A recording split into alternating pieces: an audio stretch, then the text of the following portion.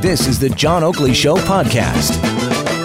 Right now, Brian Lilley has joined us. He's a political columnist with the Toronto Sun. Brian, good afternoon. Welcome back.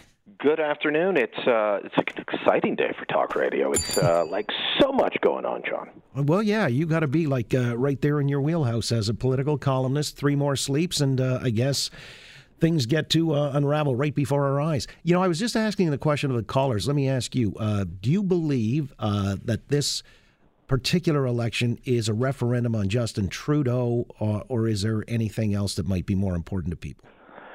It partly is, although Justin Trudeau is out with an ad. The Liberal Party has an ad running on TV right now where Trudeau's standing in a nice suburban street and saying, the Conservatives want to make this election all about me. And I thought, no, I've been listening to you, Justin. The election's all about Doug Ford and Jason Kenney and Stephen Harper. Those are the people you're running against. So in many ways, it is a referendum on Justin Trudeau. And if this were an election running on the Liberal brand, I think the Liberals would be in better spot. But you know, Trudeau in many ways came in with a lot of high hopes pinned on him, and the best word to describe how voters feel about him 4 years later is disappointed.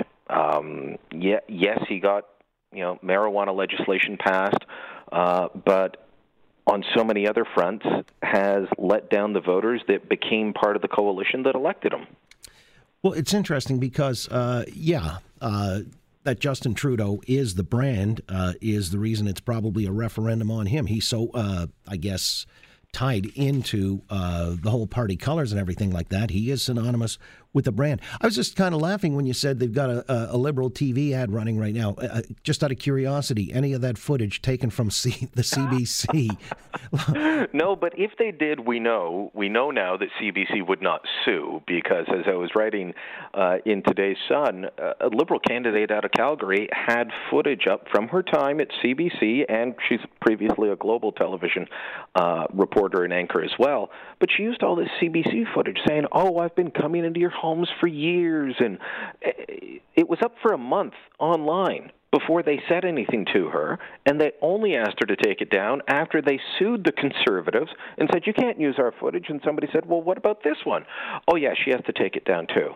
So she took it down, but they're not suing her, even though they told the Conservatives to take it down, and they did. But don't worry, CBC is not biased, as we can tell by the questions they put to the leaders each and every day, whether it's Andrew Scheer or Jagmeet Singh. They're tougher than they are with Justin Trudeau. You've seen that. You've ascertained that.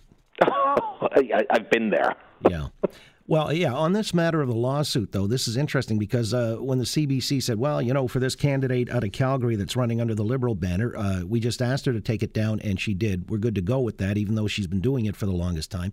Well, the Conservatives complied with the request to take it down, too, and they did, and of course, but they still went ahead with the lawsuit. So that's where the double standard comes in. Yeah, well, and they say that the Conservatives are habitual offenders on this. Well, so are the Liberals. The Liberals used CBC footage in 2015. They've used it in 2019. But they say they only have to sue the Conservatives to make an example of them. Okay. At this point, I just don't think that the Conservatives should actually be answering any CBC questions, especially not the last couple days. If you've seen the way that the news conferences have been going, the CBC reporter that's on the Conservative tour doesn't ask questions. She argues with Andrew Scheer after putting forward Liberal talking points. Look, I can ask a pointed question with the best of them, but even when I'm in front of Justin Trudeau, who I'm not a big fan of, and, well, he's not a fan of mine, we know each other, we know where I'm coming from, you still ask a straightforward question, you ask it respectfully, and you move on. That's the way we're all supposed to operate, not read off Liberal talking points and then argue with the leader. Well, yeah, it sounds like Jim Acosta with CNN or somebody with MSNBC relative to the American administration. Yeah. So this is a sort of you're a journalist, a veteran journalist. I mean, there seem to be within that circle a lot of folks who have jumped the shark in terms of credibility and the integrity of the profession. Look, people will say to me, well, Lilley, you're obviously leaning to the Conservative side. Yeah, but I spent years as a straight-up reporter where people didn't know my politics, and I have been for more than a decade a columnist paid for my opinion. there's a world of difference between a columnist or commentator like you or me and someone that's just supposedly standing there on the nightly news, supposed to be giving you the straight goods. One's supposed to be objective, and the other is supposed to be opinionated. You can't have someone pretending to be objective and then running an agenda, and I think that really is happening right now. Again, with Brian Lilley, political columnist with the Toronto Sun. Well, let me see about this objectivity, because, there are a dozen polls out concurrently, and you're citing one anyway. I guess it's with your own operation at the Sun. The headline says, Scheer set to win most seats according to polls. Just verify, how do you know that, Brian? That's my own reading of the polls. Whether we're talking about DART in the Maru Blue Voice Canada poll, that's who I'm using. But also, I know Global News has a special relationship with Ipsos. If I look at the Ipsos numbers, I come out to the same conclusion. The Conservatives have a slight lead nationally or are tied with the Liberals. So at that point, you have to start looking at where will they get the seats. And you have to realize that for the Conservatives, their national number is overinflated by extreme support on the prairies. And in Ontario, the Liberals' numbers are inflated by huge support in the city of Toronto and in Atlantic Canada. For a while, it was Quebec, but that has obviously gone down. So the Liberals are going to be losing a bunch of seats. They're going to lose some in Atlantic Canada.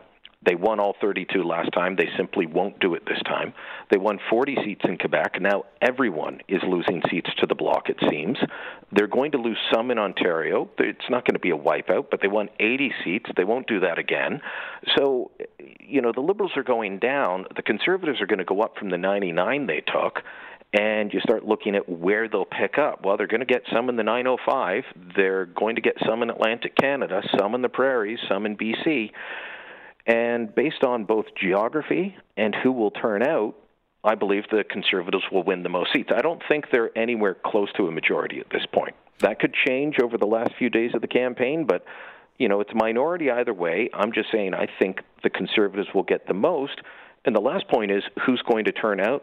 The Liberal support is overly weighted towards younger voters who are far less likely to show up than older voters who are leaning towards the Conservatives. Brian Lilley, again, political columnist with the Toronto Sun. Yeah, the magic number is 170. You got to have that for a majority. And most pundits are suggesting it would be a minority based on some of the things that you've just mentioned. The other thing is the new numbers show 29% increase in advance voting over the 2015 election. Does that tell you anything? Yeah, yes and no. Sometimes that's seen as higher voter turnout can mean it's a throw the government out election.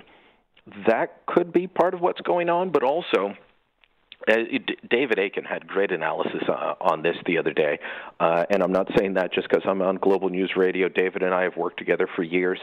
He looked at advanced polling over the last few elections, and the Conservatives figured this out first, and now the Liberals have started to catch up, and both parties are going back and forth. They try and get you to the advanced polls for a couple of reasons. One, after you cast your ballot, John, you can't change your mind and say, oh, crap, that guy's a jerk. I'm voting for the other one. Right. Too late. Secondly, there were so many ridings that were won by advanced polls over the last few elections. It makes a huge difference in turnout. So getting people, making sure that, if they get you and I out to the polls in the advanced polls, they don't have to worry about us on Election Day. And the parties all hustle on Election Day. It's called GOTV, get out the vote. Mm-hmm. And they're calling, they're knocking on your door, they're asking you, have you voted? Can we give you a lift? Can we look after your dog? You ask them to do your dry cleaning on Election Day, they'll do it if you'll go to the polls for them. Right.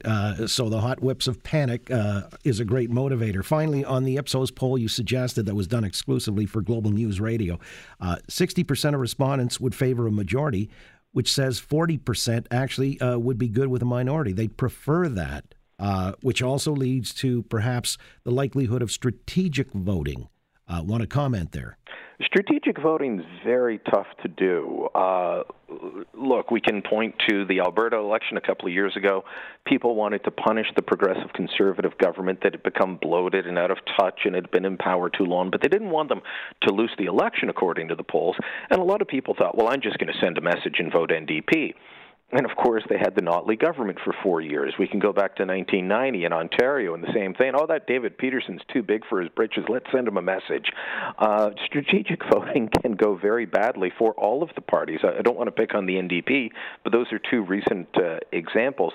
It's tough to try and figure out how to vote to get a minority or majority. So, my advice is make sure you vote and vote for the candidate that you think is most in line with you or the best chance of winning, something like that. But trying to sit there and figure out among 37 million people how to vote, it's going to be very difficult to predict or change the outcome across the entire country with strategic voting. All right. Don't outwit yourself, in other words. Yes. Only a few more sleeps, and then we'll see where this one all plays out. Brian, good to talk as always. Thank you. Thank you, John. Brian Lilley again. He's a political columnist with the Toronto Sun.